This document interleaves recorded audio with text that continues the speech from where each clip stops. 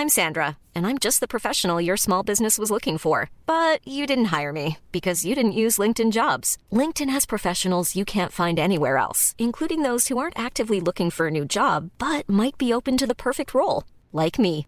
In a given month, over 70% of LinkedIn users don't visit other leading job sites. So if you're not looking on LinkedIn, you'll miss out on great candidates like Sandra. Start hiring professionals like a professional. Post your free job on linkedin.com/people today. Wow. Nice. Yeah. What you're hearing are the sounds of people everywhere putting on Bombas socks, underwear, and T-shirts made from absurdly soft materials that feel like plush clouds. Yeah, that plush. And the best part? For every item you purchase, Bombas donates another to someone facing homelessness. Bombas. Big comfort for everyone. Go to bombas.com/ACAST and use code ACAST for 20% off your first purchase. That's bombas.com/ACAST. Code ACAST. Hey there, it's Michelle Norris. I'm host of a podcast called Your Mama's Kitchen. When I travel, I'm usually looking for a way to find a taste of home when I'm not at home. And one of the things I love to do when I am at home is entertain. And Airbnb allows me to do that. When I was in California recently, I rented a house that had a great kitchen. And when we were sitting around the table, we're all thinking, we're in someone else's house. Someone could be in all of our homes as well. If you have a home, but you're not always at home, you have an Airbnb. Your home might be worth more than you think. Find out how much at airbnb.com/host.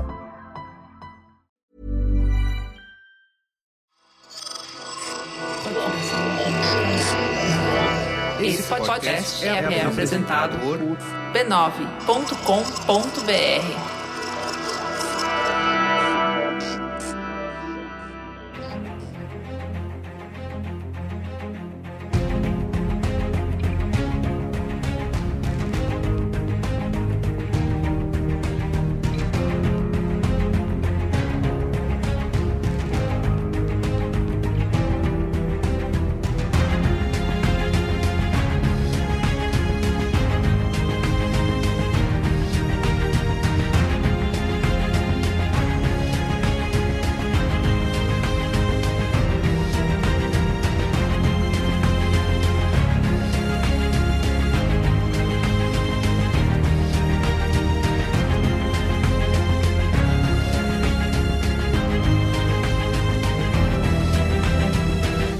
Olá, eu sou o Carlos Merigo, esse é o Cinemático número 187. Estou aqui com Pedro Estraza. Fala, monstraziada. E Matheus Fiori. Boa noite, ouvinte, voltei. Muito bem. Aleluia. Estamos todos reunidos aqui para falar de Amor e Monstros, filme que estreou na Netflix no dia 14 de abril, né, de 2021, último dia 14 de abril, dirigido pelo Michael Matthews. Filme de pós-apocalipse com monstrinhos e amor adolescente, certo? Tudo que a gente precisa na pandemia, né, Carlos Exato. Merigo? A gente não tá vivendo isso, imagina. Isso. Muito bem. Mas antes, quero como sempre divulgar aqui a Rede B9 de podcasts. Você pode acessar podcasts.b9.com.br ou procurar por B9 no seu aplicativo preferido de podcasts.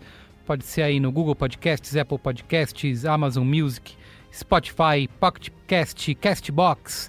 Se tiver cast no nome, a gente tá lá, tá? Lembrando que o Cinemático sai 2 vezes por semana, toda terça e quinta-feira. E nessa semana, né, além desse episódio de hoje aqui de Amor e Monstros, teremos na quinta episódio sobre Minari, né, o nosso último filme concorrente ao Oscar aí de melhor filme, que vamos debater aqui no Cinemático, completando toda a listinha aí. Então, assista aos filmes do Oscar e escute os episódios do Cinemático e participe com a gente das conversas. Inclusive, você pode participar com a gente tanto no e-mail, né, no cinemático@b9.com.br, quanto nas redes sociais, né? É só procurar por Cinemático, @cinemáticopod no Letterboxd, no Twitter e também no Instagram, né? Estamos lá presente, divulgando aqui todas as novidades, né, do Cinemático, divulgando os novos episódios, com notícias de cinema que são publicadas no b9.com.br. E a galera também participa, né? Comenta, dá estrelinhas lá nos stories. Enfim, siga o Cinemático Pod lá no Instagram e participe, tá bom? Digo mais, aproveitando que Matheus Fiori, um cara que admiro para caralho porque fugiu do Oscar este ano correndo que nem corre do demônio, Não faça que nem Matheus Fiore. Veja os filmes do Oscar, ouça os cinemáticos do Oscar. Vem com a gente falar porque tem papo demais. E claro, tem filmes aí que não estão no Oscar, assim como o Matheus Fiore, que está hoje num programa que, apesar de indicado, não é exatamente sobre o Oscar, né? Então, está indicado, é verdade, tinha esquecido já desse detalhe. Matheus foi surpreendido hoje ao descobrir que o filme está indicado no Oscar, ele não escapou por completo dessa porcaria de prêmio. Tem 7 minutos que eu descobri isso, graças ao Pedro, claro. Então vamos lá falar de Amor e Monstros. Bora! The day of the monster uprising was the day I lost everyone. Only a small fraction of humanity survived and moved underground. I've been scanning for Amy the entire time. And now I finally found her. Joel! Hey! Joel! Amy, is that you? Oh my God! Hey! Listen to your instincts down here, man. What if I have terrible instincts? You'll die.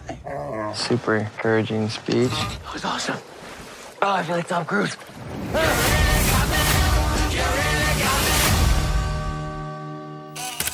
Perestraza, fala do nosso amigo sul-africano aí, o Michael Matthews. Michael Matthews, sou africano, cara. Eu levei um susto, achei que fosse inglês, americano começando na carreira, mas vem da África do Sul, Michael Matthews aí. Que é um cara que aparentemente esconde bem aí a vida, assim, poucas informações dele sobre a internet, não deu entrevista sobre o filme. Mas é um cara que começou a carreira recentemente, aí trabalha desde 2009, aí fez alguns curtas aí, incluindo o terror Sweethearts e o thriller Wild Open, né? Ambos ele atua como produtor e diretor, o roteiro fica para outra pessoa, mas o Sweetheart ele já trabalhava como artista de efeitos visuais, ou seja, um cara que já tinha interesse aí na área, e que até o Amor e Monstros só tinha um único longa no currículo, que era o Guerreiros de Marsella, né, que é um faroeste sul-africano, que a publicidade adora dizer que é o primeiro faroeste criado na África do Sul sobre o tema. Como eu não tenho como apurar essa informação, eu não vou ficar dando informação atravessada de publicidade, então fica aí a informação. Mas é um filme que rodou, né? Porque passou em Festival de Toronto, passou no British Film Institute de Londres, Festival de Busan, né? Então, o cara ganhou uma certa espaço e eu acho que isso levou ele para o Amor e Monstros. Que eu acho que tem a história mais interessante aqui do contexto hoje, porque é um projeto que está na Paramount desde 2012. Quase uma década para esse filme ser produzido e sair pela Paramount Pictures. Então isso é muito louco, né? O que aconteceu com esse projeto, né? A história é meio doida, né? O filme ele foi comprado pela Paramount em 2012 como um spec script, ou seja, um roteiro especulativo, aquele roteiro que é eu vou dar uma trama pra você, a gente vai desenvolver tudo direitinho se você comprar o roteiro, né? Do roteiro do Brian Duffield aí, e que foi... Ele tinha já na gênese o Shawn Levy como produtor, né? O Shawn Levy que muitos conhecem como, na época conhecíamos como o diretor de Uma Noite no Museu, e que depois ficou muito conhecido por fazer a produção de Stranger Things aqui na Netflix, né? Inclusive falando em Netflix, né? O projeto foi comprado em 2012 e ele era vendido como uma mistura de Mad Max com Zumbilândia, mas é bom lembrar, Mad Max antes de Estrada da Fúria, então fica aí a informação.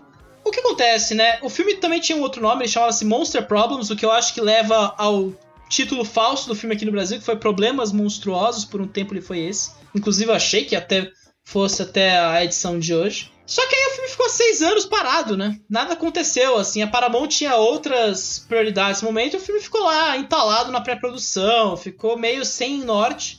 E só foi começar a rolar quando, em 2018, o Dylan Bryan, né, que é o protagonista do filme, entrou em negociações e o Michael Matthews foi confirmado como diretor do filme, né? Daí em diante as coisas começaram a engrenar ali. As filmagens aconteceram em abril e maio de 2019 e o filme estava pronto para ser lançado no fim de 2020, né? Mas aí rolou vários adiamentos.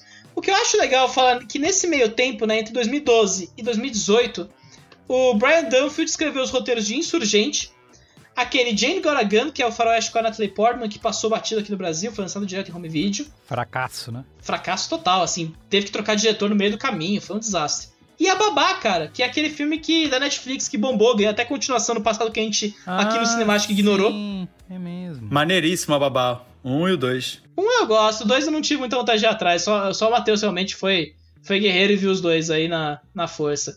E, cara, ele estreou na direção com aquela comédia espontânea aí que estreou no Brasil no fim do ano passado. E ele escreveu Ameaça Profunda também, aquele thriller subaquático com a Kristen Stewart, sabe? Então, trabalhou o menino, viu, cara? Impressionante aí. Além da mudança do Shawn Levy, de alguém que só era uma noite no museu, pra, cara, eu faço a principal série de televisão da Netflix no momento, né? Então, é intrigante. E por último, né? O cachorro do filme, né, uma informação que eu acho relevante, foi vindo por 2 cachorros, o herói e o dublê, o Dodge, que é o dublê do cachorro herói aí. Então, fica aí o carinho aos 2 cachorros mais incríveis do cinema hollywoodiano dos últimos 5 anos. Muito bem, então vamos lá para sinopse. Sinopse! Após o mundo ser invadido por monstros, Joel terá de se aventurar por metade do país em meio a todo tipo de perigos para tentar encontrar o amor da sua vida. Oh. Repercussão do filme. No Letterboxd a média é 3.4, no Rotten Tomatoes 93% da crítica aprova o filme, versus 89% do público, e no Metacritic um pouquinho mais baixo aí, 61 de 100. E assim como o Pedro falou lá no começo, o filme está também aí no Oscar 2021, porque foi indicado na categoria de efeitos visuais. Certo, Pedro? Que surpresa, né, Merigo? Que baita surpresa e positiva. A gente vai falar por quê aí no programa hoje, mas ele realmente... A gente esquece que efeitos visuais são 5 categorias, e num ano que não teve blockbuster nenhum, né, eu acho que sobrou espaço aí pra colocar o Amor e Monstros. Teve nenhum Marvel, né, pra poder... Não teve nenhum Marvel, Aves de Rapina não tem efeito suficiente pra valer, e Mulher Maravilha era muito polêmico pra estar no Oscar, aparentemente, né, então... Pô, não teve Esquadrão Suicida esse ano. Vai ter... Vencedor, pode ter ano que vem. Vencedor de maquiagem. Vencedor. Pode ter ano que vem. Cara, Hitchcock não tem o Oscar, mas Esquadrão Suicida tem um Oscar, pense nisso. Além dessa indicação, que eu acho que infelizmente será derrotada, porque a disputa aparece entre O Céu da Meia-Noite e Tenet, apesar que tudo pode acontecer à noite, né? Então é uma categoria em xeque no momento. Esse filme tem uma trajetória peculiar aí na distribuição, porque a Paramount claramente não queria que esse filme desse tão certo, né, Carlos Merigo? Ele é um filme que, não bastando 6 anos de pré-produção, ainda foi adiado 4 vezes. Ele ia estrear em março de 2020, foi pra abril de 2020, aí depois ele foi pra fevereiro de 2021. Né? Você tem que ter esse contexto aí. Cara, mas foi sendo adiado, né, cara? E, na verdade, os caras foram enrolando ali pra colocar o filme no rolê, porque ia sair em fevereiro de 2020, né? Será que eles não enrolaram um pouco também pensando em botar no Paramount Plus e desistiram? Pode ser isso, né? Porque aí o filme, ele saiu na locação em outubro do ano passado, né? Ou seja, meio, desistimos, não vale a pena esperar lançar esse filme. E agora ele vai pra Netflix, né? Foi anunciado no final do mês passado aí que ele ia estar no catálogo. Mas o que eu acho que a Paramount não esperava é que ele ia ser tão bem aceito, né? O Rotten Tomatoes e o Letterboxd deixam bem claro que o filme mandou muito bem, né? No top 10 de ação do ano passado ele era o 6º lugar, em ficção científica o 7º. Ele ficou entre Tenet e Aves de Rapina nas filme de ação. E, cara, na locação ele ficou 3 semanas ali no top 3. Ele estreou em primeiro lugar, ficou em segunda semana, e alguns ele ficou na 2ª posição também na 3ª semana. Então, cara, mandou bem demais, assim. E ainda na Netflix, né? Na Netflix ele foi negociado ao redor do mundo, né? Ficou em primeiro lugar no top 10 brasileiro, canadense do Reino Unido, 2º lugar no México e 5º na Índia. Cara, mandou bem pra cacete, sabe? É impressionante. Super justificável, né? Justíssimo. Eu acho que a ausência de blockbusters pesa muito nessa hora, né? Exatamente. Fala aí, Matheus, o que você achou de Amor e Monstros? Ou Monstros de Amor? Ou Probleminhas Monstruosos? Quando o Pedro falou, o filme da semana vai ser Problemas Monstruosos. Aí eu abri a Netflix, fiquei procurando lá e não achava de jeito nenhum. Pô, mas tem esse aqui, ó. Tem esse Amor e Monstro aqui. Será que é esse? Eu fui perguntar pra ele. Mas enfim, eu acho que até justifica um pouco ele estar em primeiro lugar o fato de quase ninguém sabia que esse filme existia até ele lançar, né? As pessoas vão ver um pouco sem expectativa e, não é que é um filme maneirinho, sabe? Tipo, é um filme que ele não tá propondo grandes coisas, assim, nem de conteúdo, nem fazer um negócio assim de gênero mais complexo. É simplesmente uma aventura do infanto-juvenil, né? Um romance, um pouco coming of age, que mistura um pouco com essa questão pós-apocalíptica, que é um assunto que a gente tá procurando muito nos cinemas e nas séries hoje em dia, porque a gente tá num mundo quase pós-apocalíptico, né? Só faltam umas 2 variantes do coronavírus pra a gente chegar lá. E é isso, eu acho que ele se sai muito bem nisso. Ele nunca tenta alguma coisa muito diferente, mas dentro das formulazinhas, dentro daquelas sacadinhas de roteiro de, vou plantar um negócio aqui no começo do filme, o cachorro vai detectar essa coisa que vai ser importante no último ato. Dentro disso, ele faz tudo conforme o planejado, tudo conforme o esperado. E é bem decente, sabe? Os personagens são... Aliás, o personagem, né? O principal é um personagem interessante. Você liga pra ele porque geralmente esses personagens de filmes pós-apocalípticos são super fodões. Tipo, sei lá, outro Joel que eu penso pós-apocalíptico é o do The Last of Us. O cara é um assassino em série. Esse menino tem medo de barata, tem medo de formiga, tem medo de tudo. Então eu acho ele legal por isso, sabe? Ele pega um personagem que a gente se identifica e que tem problemas que não passam nem perto de tem que salvar a humanidade, tem que encontrar uma grande cidade. Não, o cara só quer encontrar a namoradinha dele e dar um beijo na boca. Então eu acho que essa sinceridade, essa não... pretensão? A não intenção de ser um filme grandioso faz ele ser muito bem sucedido nessa ideia de ser um negócio mais simples e mais infantil e mais identificável mesmo. É o típico passatempo que a gente vai ver e tipo, legal, gostei do filme. Não vai marcar minha vida, mas também não vai me ofender. Não tem nada demais no filme, sabe? Uhum. Concordo bastante, sim. É um filme gostoso, né? Dentro de um gênero... muito. Que é bastante cansado já, né? Cheio de exemplares aí. Mas a gente, nesse mundo confinado que a gente vive, né? Além de tematicamente relevante, a gente também tá, como o Pedro falou, carente aí dessas grandes produções pipoca, né? Então, quando surge algo assim, com essa leveza... Porque, como eu falei, o gênero tá cansado e esse filme não é o suprassumo aí da originalidade, mas... ele consegue criar um mundo único ali, né? Eu acho que ele traz a criação do mundo, né? As criaturas são realmente assustadoras, né? Aquele mundo é realmente assustador. E tem uma criatividade aí do design de produção que é digna de nota, né? Então, ele faz essa mashup de gêneros aí, mundo pós-apocalíptico com romance adolescente e aventura, né? E, assim, um filme gostosinho de você assistir, não tem... Eu fiquei muito... Achei que ia ser hiper violento, né? Porque acho que as imagens de divulgação sugeriam isso, mas eu fiquei louco pra assistir com meu filho, acho que daqui a pouco, quando ele tiver uns 10 aninhos, tá com 8 agora... Não chegaria nos 10, 11 anos. Vai ser perfeito. Exato, é o filme ideal para essa idade. E eu gosto muito disso que o Matheus falou, né? Não é um filme pós-apocalíptico com essas pretensões, vamos ter que salvar o mundo e levar esse artefato até não sei o quê para salvar a humanidade. Não tem. A humanidade já tá descaralhada, né? Vou aqui... só explorar esse mundo e vamos enfrentar essas criaturas monstruosas aí. E é um filme que, durante ele mesmo aí, quando ele acaba, é um filme que, cara, pra mim pode ter uma franquia fácil que eu vou querer assistir mais, assim, né? Apesar de achar o ato final muito fraco, né? A gente vai falar depois na sessão de spoilers. Eu acho que o filme tem uma construção de personagem muito legal, que é, assim como o Matheus falou, totalmente ancorada aí no carisma do protagonista, né?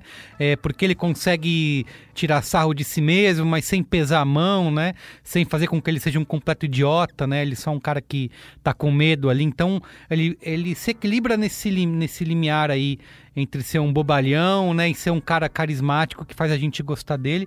Mas o filme vai tão bem, né, nessa construção desse personagem, só que o ato final é uma bobajada completa, não chega a colocar tudo a perder, né, porque também não esperava muita coisa ali, mas é um final que poderia ser melhor, sei lá, como costumam dizer por aí, né, no jargão, half-baked, né? Assado pela metade. Meio cozido, né? Isso, meio cozido, não terminou o cozimento. Cara, a gente tá falando muito que a gente tá com a saudade de ver um blockbuster, né? Porque tem isso, né? O cinema, nessas questões, desse achatamento da produção do médio porte, né? Isso até o pequeno ou grande, né? A gente se habituou muito a ver o blockbuster da semana, né? O puta lançamento que você tem que ver, que pode ser uma porcaria ou pode ser algo muito legal. Cara, aqui no Cinemático mesmo, desde que a gente começou, quando tinha cinema, era muito isso, né? A gente tava sempre atrás do grande blockbuster aí da semana, qual filme ia fazer mais barulho, né? Além de mais uma outra produção, né? Óbvio, a gente fazia... Sempre foram 2 filmes, né? Pelo menos por programa, às vezes um só, mas sempre tinha isso. Ó, qual é o grande lançamento e depois um outro menor, né? Não, e era isso, né? Era um ano de grandes lançamentos, aí tinha a época do Oscar, paralisava tudo, e aí voltava pros grandes lançamentos, né? Então era meio essa a lógica da indústria. Mas, cara, eu vou além, eu acho que esse é o primeiro blockbuster em um tempo de lançamento, pelo menos, que eu sinto que não é ou um conteúdo de streaming ou uma franquia, sabe? Já nasce querendo ser uma franquia de 20 capítulos pré-ordenados, você tem que ver e meio, leia um livro de franquia. Cara, é muito estranho e faz todo sentido ele ser um projeto de 2012 que ficou anos paralisado e que tem toda a cara de ser o Zumbilândia da vida, sabe? Porque ele é chupinhado completamente a ideia do ficar ironia lá com o pós-apocalipse. É mesmo. Mas, cara, é muito genuíno, né? É foda. É o filme que, numa situação normal, é a cara de você ir no Cinemark terça-feira à noite, comprar uma pipoca, ver, super de boa, Exato! volta pra casa, sabe? Puta que pariu, essa é a definição que precisava. É gatilho pro Pedro isso aí, hein? Fica falando essas pra coisas. Pra mim também. Aquele momento que você fala, cara, eu só preciso escapar da minha vida por, sei lá, 1h30, 2 horas. Sim, me faz isso. Então, o filme tem muito disso. Eu acho que ele é muito essa jornada do protagonista, o coming of age da coisa, né? Mas também ele aprendendo a se virar naquele pós-apocalipse. E, cara, o filme, além de ter um coração, ele tem 2 coisas que eu acho fenomenais. Primeiro, efeitos visuais espetaculares. As criaturas são todas...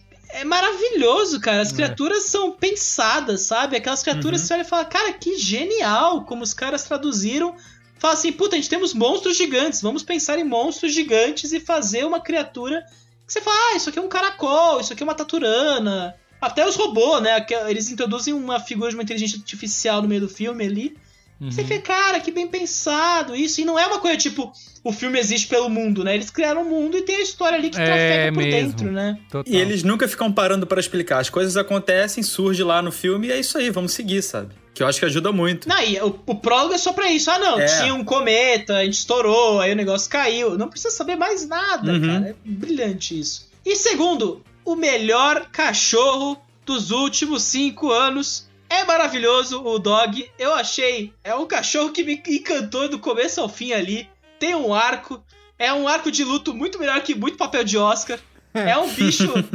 Caralho, assim, eu tava muito feliz pelo cachorro estar ali, cara. Assim, eu sei que é muito básico, tipo, é só um cachorro e tudo mais. Mas que cão adorável. E a relação que ele constrói ali com o Dylan Bryan, né? Que tá fazendo o papel do Dylan Bryan dele ali, mas tá fazendo muito bem no papel. Encanta, sabe? Traz Os personagens são muito legais, né? E o cachorro meio que é a consagração disso, né? Porque é uma figura adorável, um filme que é adorável por si só, né? E eu concordo com vocês, a gente vai discutir os trâmites da história, né? Onde é que o filme é e tal. Mas esses 3 elementos, né? Essa força de ser um blockbuster que quer ser só um filme pipoca, velho. Não quer ser mais nada que isso. Se ele for uma franquia, legal, a gente vê e tal, mas eu não ficaria muito incomodado se ele meio que fracassasse, não ganhasse uma sequência, ou se a Netflix não gastasse 200 bilhões pra adquirir a franquia e fazer toda a sequência, né? Como foi Entre Facas e Segredos agora, né? Que eles gastaram 400 milhões aí pra fazer as 2 sequências. Porque, cara, seria aquele filme que passaria na sessão da tarde, numa terça-feira, você pararia pra ver e ficar, que legal, adoro essa cena, sabe? Ver pedaços de 20 minutos do filme, 30 minutos. Muito mesmo. Então... É um filme simpático, cara. É um raro caso de blockbuster bem pensado, que não tá pensando nos 4 quadrantes ali muito, sabe? Que tem uma galera que tá envolvida na produção de certa forma, sem, tipo, entrar no porn da adoração, tipo, nossa, tem que pensar uma coisa super requintada. Tipo, é um artefato perdido esse filme, cara, e é um bom artefato perdido, assim. Eu fico feliz que foi indicado ao Oscar, inclusive, porque eu gostaria que levasse, porque é muito bem pensado efeitos visuais e é uma coisa que seria boa pra indústria rolar mais desses, talvez. Não sei. Muito bem. Vamos pros spoilers? Spoilers?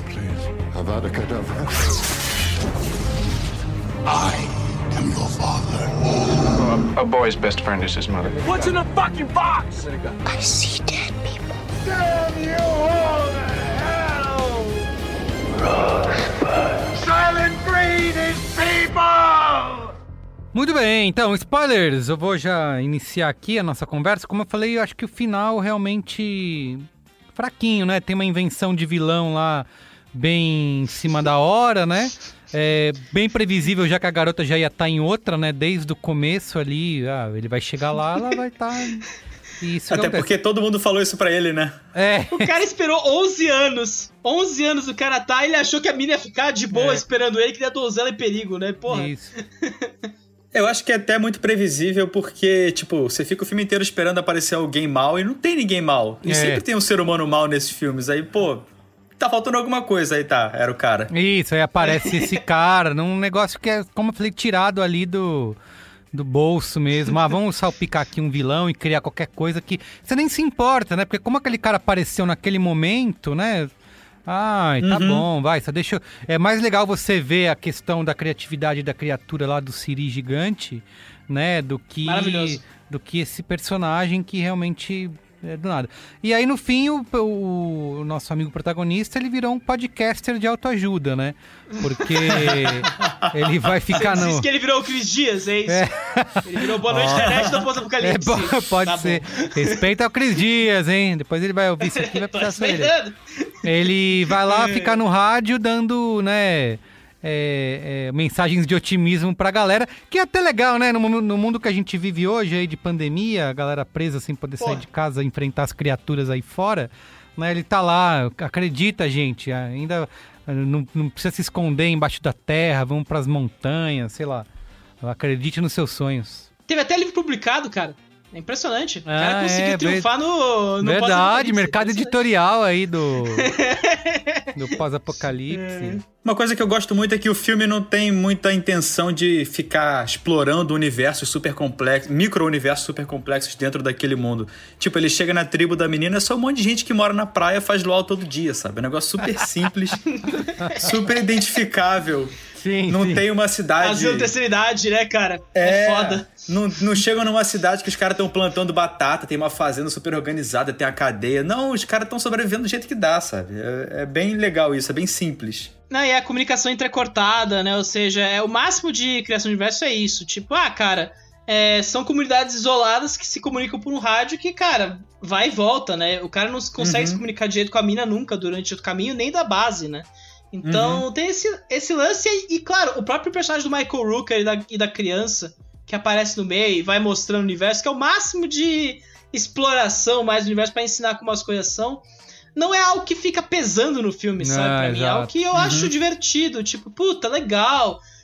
Tem as regras que são Zumbilândia, assim, de cabo a rabo ali, né? Tipo, sempre olhe de alto, né? Fique sempre praticando tiro ao alvo, ou dorme ou faz comida. Então, é um filme leve, né? Ele é muito bem pensado. E aí, voltando um pouco pro final ali, mesmo o final que eu entendo essas críticas, tipo, cara, é meio ajambrado tudo demais. Me lembra um pouco o Fúria de Titãs, aquele final com o Siri, porque o cara usa um tridente ali pra enfrentar o Siri e ainda tem um momento, tipo, cara, o bicho não tem culpa, né? É muito Fúria de Titãs. É muito Fúria de Titãs aquilo, cara. É muito legal, né? Eu tava pensando em Piratas do Caribe, mas é bem mais Fúria de Titãs mesmo. Cara, e tem a vilã que usa um canhão que do nada inventam essa arma no meio do apocalipse ali, né, cara? Uma parada bizonha. Mas também o próprio design do bicho, né? Que eles colocam uns pregos gigantes nas orelhas, né? Entre aspas, dele ali. Pra ele ser controlado, né? É muito bacana isso, sim. Eu ficava meio, cara, que coisa inventiva, sabe? Uma coisa que, sei lá, a gente vê tantos filmes de universo hoje que é tipo meio... Não, porque você tem que pensar isso primeiro. Isso vem naturalmente no Amor e Monstros, né? Você... olhar e falar, cara, que legal, são os bichos gigantados mesmo, né? Então, você tem uma barata gigante, ou você vai ter os bichos, os gobblers subaquáticos ali, né? Que é o momento mais explosivo, né? Que o bicho joga uma granada e explode. É um filme muito legal nesse sentido mesmo. E rende momentos muito bacanas, né? Eu acho que o melhor momento do filme é aquele momento que tem a taturana gigante que quase mata o cachorro, sabe? Que aí você sente toda a tensão ali do negócio vindo por trás ali, você fica, cara, que demais, assim, eu ficava o filme todo me falando, puta, que legal, cara. É, isso. Tá muito divertido isso, sabe? Você assiste o filme inteiro com um sorriso no rosto, assim, né, porque... Exato. Tem essa vibe. E o garoto aprende na cara dura que ele não é o centro das atenções do mundo, né? O que eu acho importante em qualquer história sobre millennials hoje em dia, né? Descobrir que, cara, a garota que você sonha não necessariamente vai estar te esperando pra te beijar, né? Ele não terminar com a garota, eu acho perfeito, assim. É tipo uma ela não jornada está tão afim de você, né? Exato. Muito bem. Então... Cara, realmente, genuinamente divertido, achei muito bem pensado, assim. E o cachorro é incrível, gente, eu não sei porque vocês não estão comentando tanto cachorro, assim, eu acho... O negócio do pano tava, tipo, muito legal, sim, assim, sim. cara. Não, e é bom que o cachorro, além dele ser carismático e engraçado pra caramba, tipo, ele contribui pra história, né? Ele que identifica que aquela frutinha faz mal, pode ser venenosa, que é um negócio importante no final do filme.